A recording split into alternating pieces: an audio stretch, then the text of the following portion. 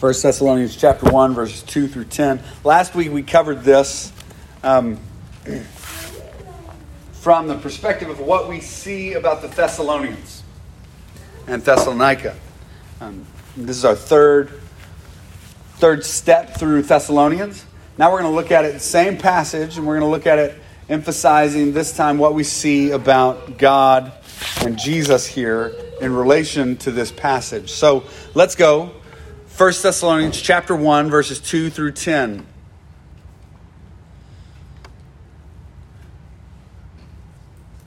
We give thanks to God always for all of you, constantly mentioning you in our prayers, remembering you before our God and Father, your works of faith and labor of love and steadfastness of hope in our Lord Jesus Christ. For we know, brothers, loved by God, that He has chosen you, because our gospel came to you not only in word, but also in power and in the Holy Spirit with full conviction.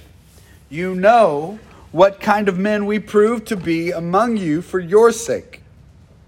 And you became imitators of us and of the Lord, for you received the word in much affliction with the joy of the Holy Spirit, so that you became an example to all the believers in Macedonia and in Achaia. For not only has the word of the Lord sounded forth from you in Macedonia and Achaia, but all your faith in God has gone forth everywhere, so that we need not say anything.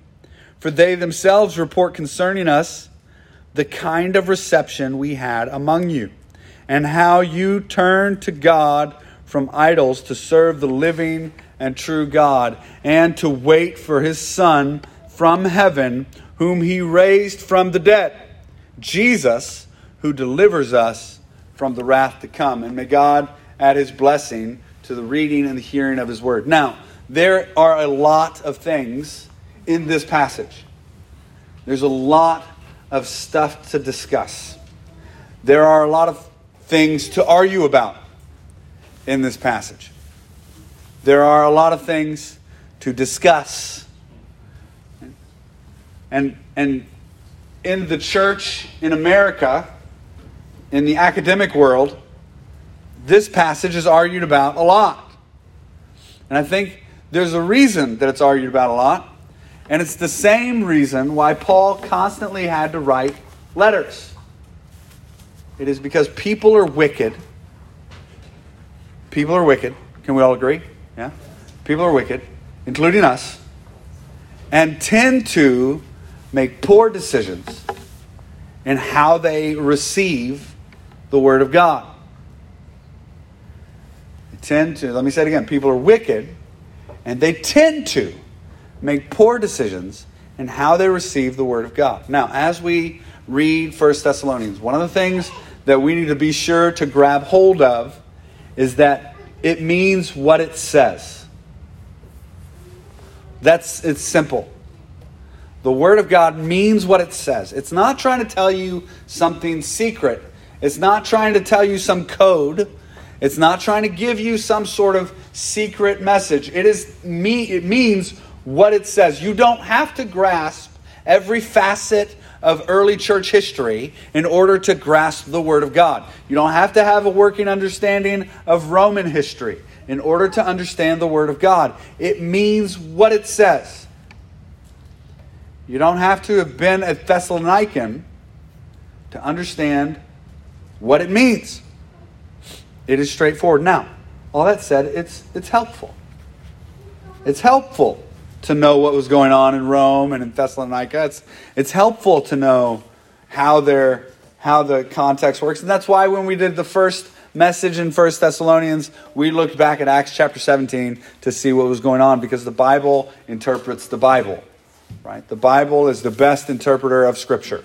So when you read Scripture and it says that means this over here in another part of Scripture, then that's what it means. Scripture interprets Scripture. It's the first rule of hermeneutics. If it's somewhere else in Scripture and it points to that passage and says this is what that means, then that's what it means. Right?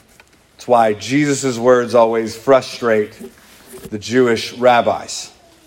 Because they want to say, well, that's Isaiah 53 is reference to Israel. And Jesus goes, no, that's me. That's me. So Jesus' words point to that and say, that's about me. And in fact, Genesis points to that and says, that's about the Messiah. So we see this over and over. This is a critical thing to approach this text, understanding that it means what it says, and we need to take it for what it says. So let's, without any more of that warning, let's dive right in. Chapter 1, verse 2. We give thanks to God always for all of you, constantly mentioning you in our prayers, remembering you before God, our God and Father, your work and faith, your work of faith and your labor of love and your steadfastness of hope in our Lord Jesus Christ. So, let's start here. First, they are the recipients, the Thessalonians are the recipients of prayers made on their behalf to God. They get prayed for. Now, I know what this feels like. I know what this means. I do this. We pray for each other here an insane amount compared to any other church I've ever been in. We pray a lot here, and we pray for each other. I hope you're praying for each other. I know, in fact, I don't hope. I know you're praying for each other. I know that as a church, this is kind of part of our DNA, who we are. We pray. We don't get a lot of other stuff. We don't have programs. We don't do a bunch of activities, but we do pray. We do pray. In fact, if you'll remember, the one business meeting we ever had was an hour-long prayer service. And that's what it was. And that's what it's going to be again, by the way. When we have another one, and we will, it will be an hour-long, it'll be prayer service. It'll be a prayer and worship service, and somebody will go, aren't we going to talk about business? And we're going to go, we just did. And that's what's going to happen. So that is how the business of the church runs. So they are praying, they're prayed for, and they're praying. And I want you to note about God, God is the recipient of your prayers. Just think about that for a minute. God is the recipient of your prayers. Not the other people, not the people listening, not the crowd, not the world, not the things. God is the recipient of our prayers. When we get this wrong, when we begin to think that other people are the recipient of our prayers or that other places are the recipient of our prayers, we start to do goofy things. As a people, Americans, we start to do goofy things. Things like apologizing to plants. I don't know if you saw this article several years ago about a university in Virginia, a theological university in Virginia, in which they had a chapel service where they set a bunch of plants up on stage and they apologized to the plants, praying that the plants would forgive them for destroying the environment. When we forget that there is a sovereign God, Lord over all things, who is recipient of our prayers, we start doing goofy stuff. We start doing ridiculous things. That's one example. Another example is when I have seen at churches where they will pray at somebody. Have you ever had that happen? We start doing silly things. When we forget God's the recipient, we start doing silly things where we're in a prayer circle and we begin to pray at somebody. We really are trying to preach, but we end up praying at them. Oh, Lord, help sister so-and-so because she's doing this thing wrong and this thing wrong. She needs to be this way. Passive-aggressive nonsense. We don't do that here. Just in case anybody ever tries that, we will call you on that. We will stop the prayer time and go, do you have something to say? And if you are unwilling to say it, we will tell you to be quiet. It's not acceptable. So those are just two examples. But when we forget that God is the recipient of our prayers, we start doing goofy things. Another thing that we forget when we forget that God is the recipient of our prayers, we start to think that those prayers don't matter. We start to think that they don't matter, so we stop doing them. But note Paul, Silas, and Timothy. Constant. Look at how many times he emphasizes it. Pray for you all, always, constantly remembering you. He's going to say it again in chapter 2, verse 13. Constantly remembering you, thanking God constantly for you. So it's this constant prayer in every remembrance of you. Every time we think of you, we pray, because we know that when we pray, we talk to the living God who brought Jesus back to life, who is the resurrection power. We pray to him, so we know when we pray who is the recipient of our prayers, and that empowers our prayer life. That empowers our prayer life. So first, we know God is the recipient of our prayers. Second, remembering you before, check this out, our God and Father. He is our God and our, you can put an our at Father too. Our God and our Father. He's one, ours. He's not mine. I don't possess him. He's not my thing.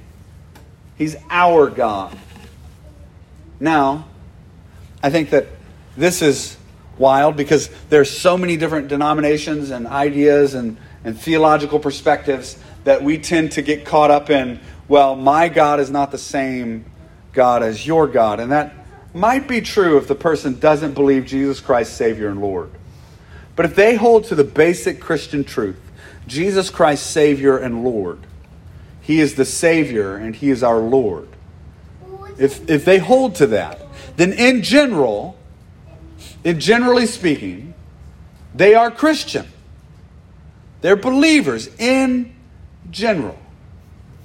So if they hold to this idea of Jesus Christ, Savior and Lord, then they are believers, which means it's our God and our Father. When you became a Christian, you joined a family of faith. You joined a family of faith, albeit dysfunctional on this earth, albeit problematic on this earth, but still, it's a family of faith. He is our God. He is our Father. He is ours, not mine. I don't hold the corner on Jesus. I don't hold the corner on God. He's our Father, our God, ours. And if we will get that, if you'll really get that, then there's no hierarchy. There's no theological arrogance allowed. Because he's ours. And everything that we are sitting under is him. And he's the one that holds the corner on knowledge and truth and wisdom. So he's our God and our Father. And then he says, we remembering before our God and our Father your work of faith, your labor of love, and your steadfastness of hope in our Lord Jesus Christ. Again, our Lord Jesus Christ. He is our Lord Jesus Christ. So we remember these things in our Lord Jesus Christ. For we know, brothers, loved by God. So first, loved by God. There's three things we see here in this next little portion. They're loved by God, that he has chosen you because our gospel came to you not only in word, but also in power in the Holy Spirit with full conviction. So we see first, he loves us. He loves you. Just for a moment, our God, our Father, loves you. He loves you, loves the people of God. He loves the family. He loves you. You have been loved by God. Now, coupled with that love by God, coupled with being loved by God, you have this phrase right afterwards, chosen. You are loved by God, and he has chosen you. For we know, brothers loved by God, that he has chosen you. Those two terms rattle people a lot. And they shake people a great deal. But remember what we came at the text with. It means what it says. Anytime someone reads a direct statement from Scripture and then says that doesn't mean, and then quotes the direct statement from Scripture, be aware that they are denying the direct statement of Scripture. If Scripture says up is down, then up is down. That's what it means. As batty as it sounds. Now, just to be fair, it never says up is down. Just don't panic. But we have statements in Scripture like this one where it says, chosen by God. That's not listen, two things. One, that's not a tantamounted rejection of everything you do. Right after that, or right before that, rather, it says your steadfastness of hope and your work of love and your work of faith. Like he's not denying that you do anything. It's not what's going on here. Rather, he's saying God has loved you and has chosen you. That means that God selected you. Picked you. He chose you. And why did he choose you? Because you're beloved of God. Because he loves you. He didn't choose you because of your work. He didn't choose you because you're good enough. He didn't choose you because you're strong and mighty. He didn't choose you for those things. That's why Paul says it this way. That's why he follows your work of, we thank God for your work of faith, your work of love, and your steadfastness of hope. The reason he follows that with this is so you would understand that God has saved you because he loves you. Not because you measured up. God didn't put you on his team because he needed all-stars. If he did, he's really bad at picking all-stars. Have you looked around at the church? I mean, any church. The church at large, Big C, there aren't all-stars. I'll tell you what happens when we get an all-star in the church. They go for about 10 years really, really successfully. They get a huge church. They become really famous. And what happens? Immorality. That's what happens when all-stars are in the church. That's what happens. But God, in his faithfulness and his goodness, chooses you and me and says, I'm going to work in these. I'm going to work in this one. This one. I'm going to do it in this one. And it baffles the world. Right? It baffles the world. So we see God loves and God chooses. And then it says, verse 5, because our gospel came to you not only in word, but also in power and in the Holy Spirit with full conviction. Now we read the way the church started here. The gospel came to them, and it came to them rather mundane, simply. There weren't a ton of miracles. There weren't a ton of things exploding. There wasn't angels from heaven, a choir coming down. There was simply Paul got kicked out of the synagogue. He got argued with people in the synagogue for 3 weeks. And then he started a small church in Jason's house.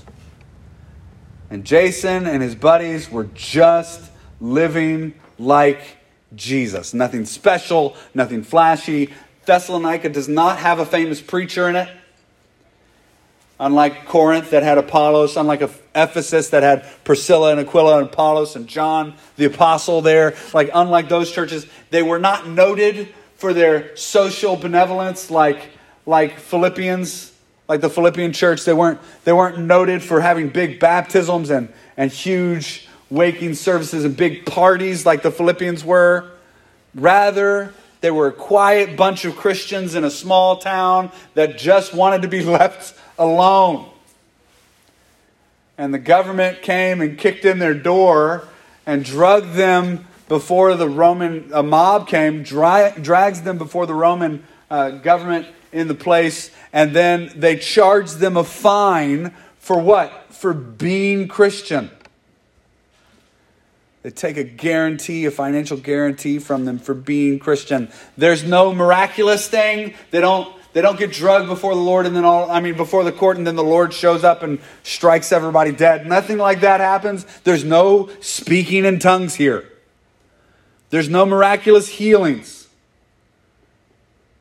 But what there is, and what Paul notes, is that the Holy Spirit is there.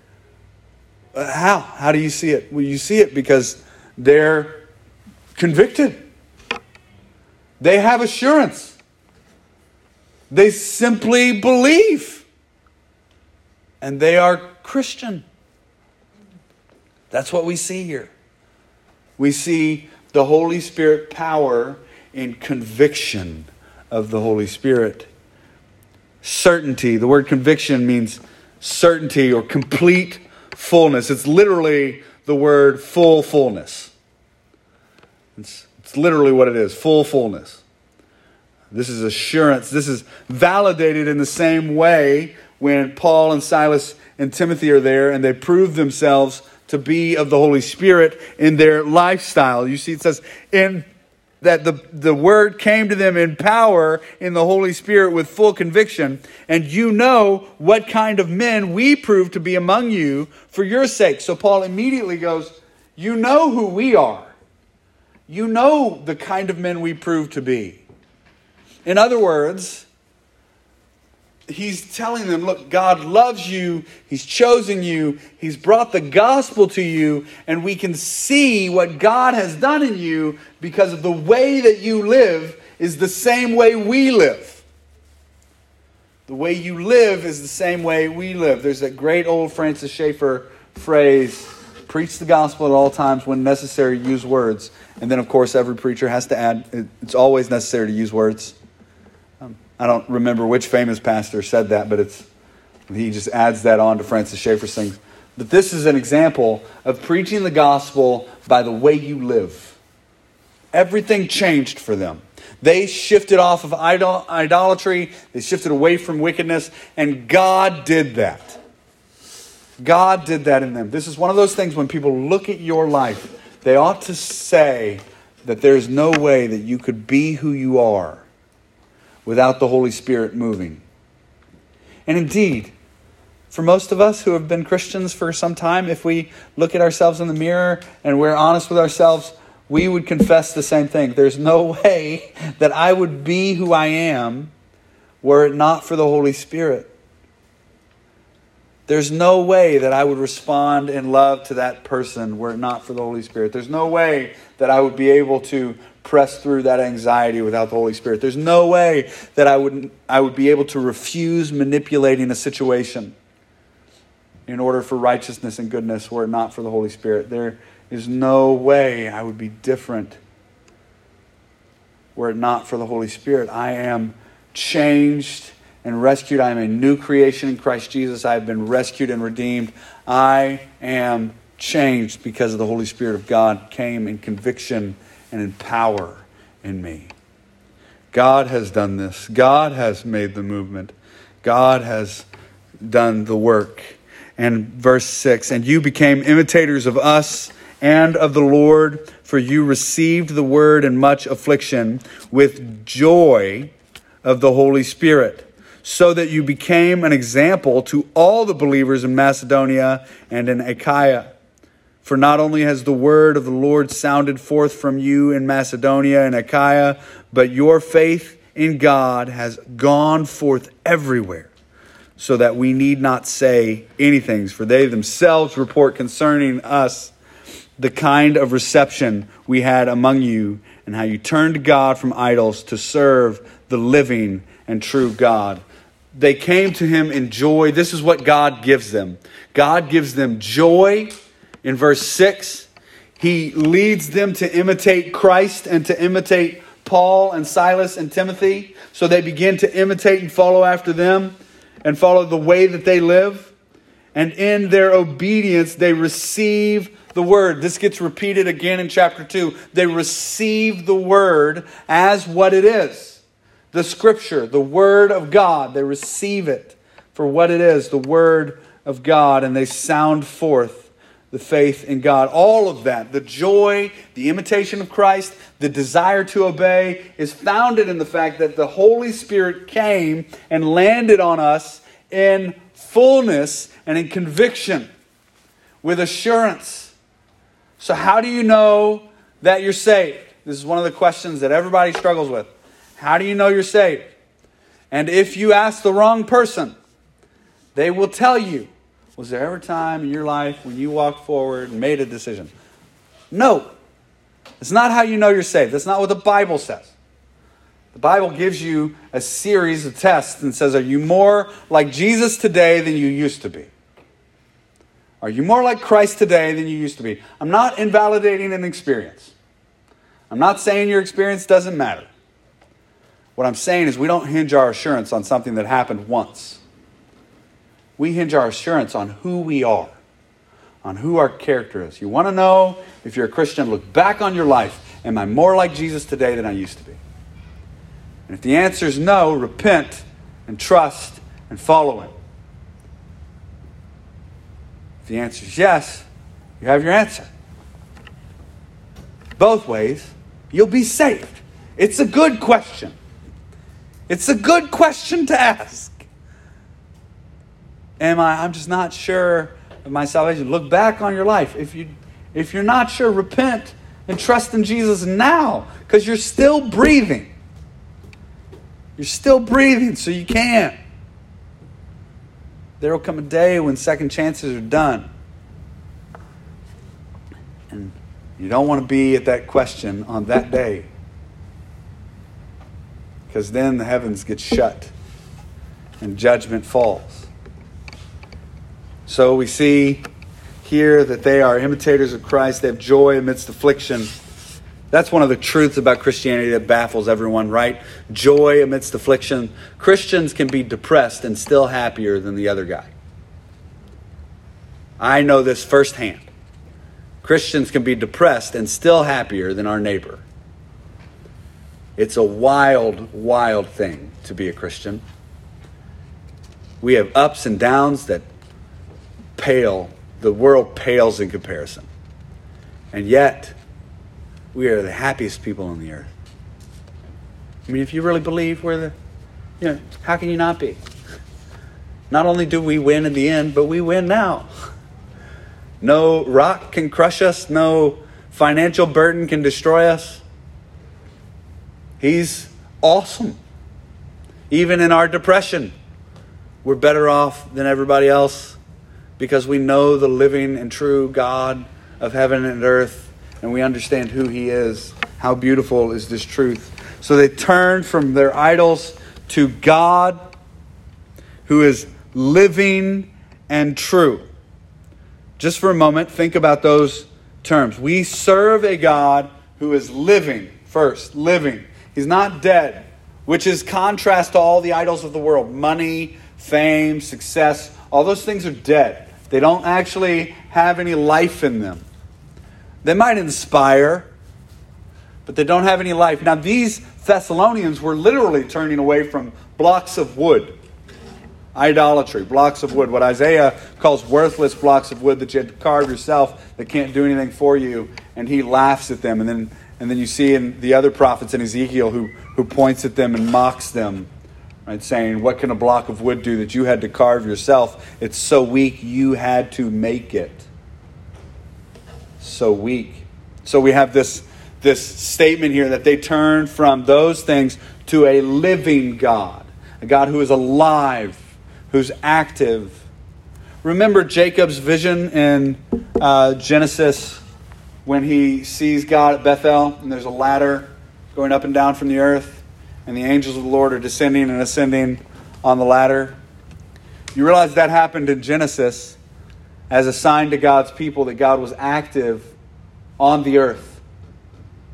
That the living God was actually active on the earth in Genesis. Thousands of years ago.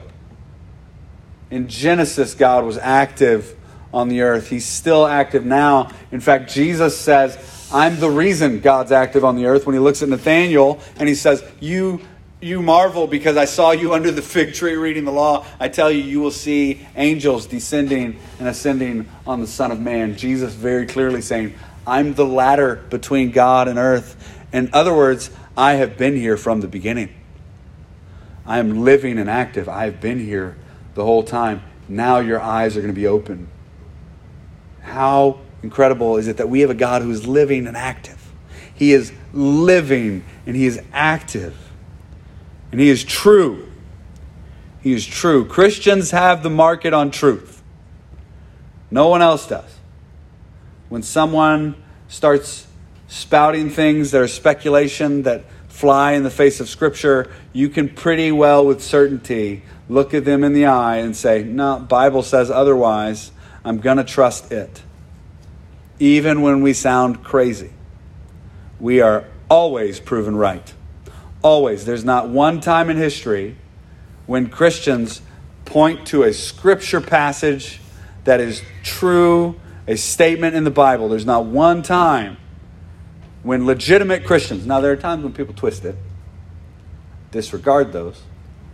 There's not one time when a legitimate Christian reads a passage of Scripture and it says this is how that happened, and then they were proven wrong.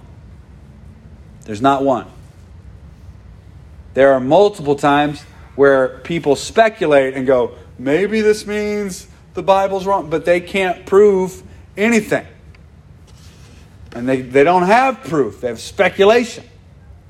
Oh, goodness. We could talk for hours about the speculation of the scientific community and the political community and Christians dealing with the Bible and all that stuff. We could talk about that for hours. But needless to say, when we see the Word of God says one thing, we can rest in the fact that we have the market on truth. Because God is true. Because He's true. It's one of His defining characteristics. If somebody said, can God lie? Your answer should be no. God cannot cease to be God. He is true, and He is truth incarnate. Now, finally, look at verse 10. So they've been, let me read it so it makes sense. For they themselves report concerning us the kind of reception we had among you, and how you turned to God from idols to serve the living and true God, and to wait for His Son from heaven, whom He raised from the dead, Jesus, who delivers us from the wrath to come. Now,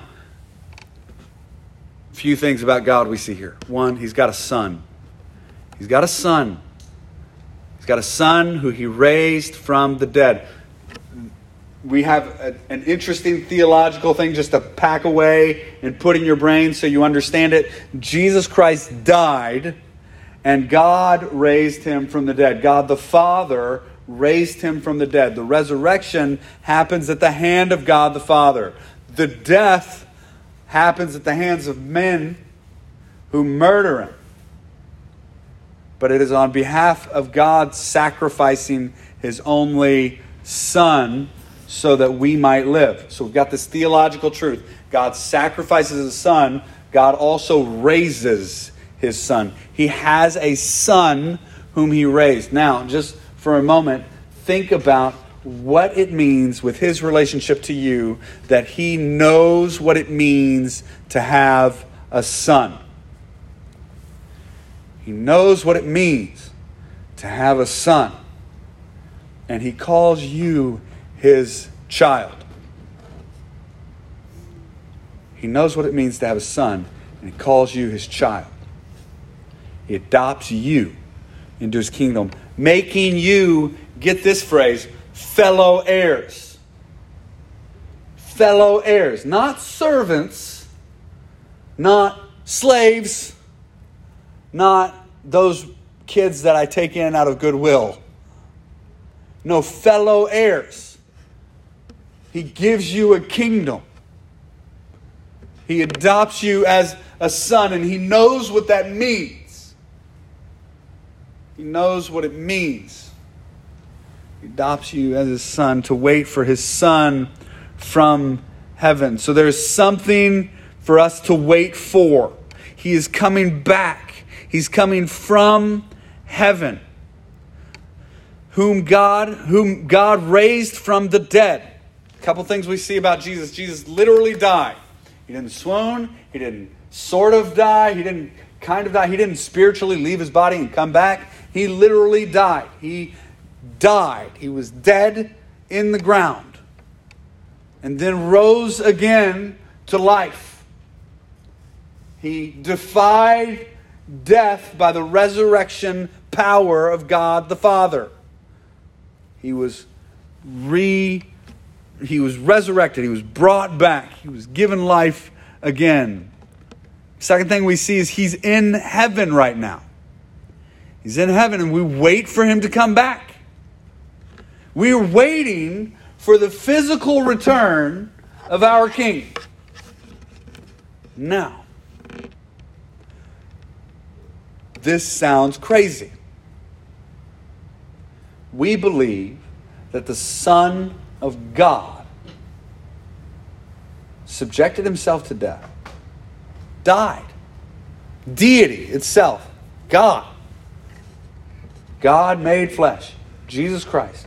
In his humanity, he comes, he lives on the cross, he dies, he gets resurrected. We believe this. And not only do we believe this, we believe he walks around for about 40 days afterwards and then floats into the sky. And there were 500 people or so that saw him fly up into the heavens.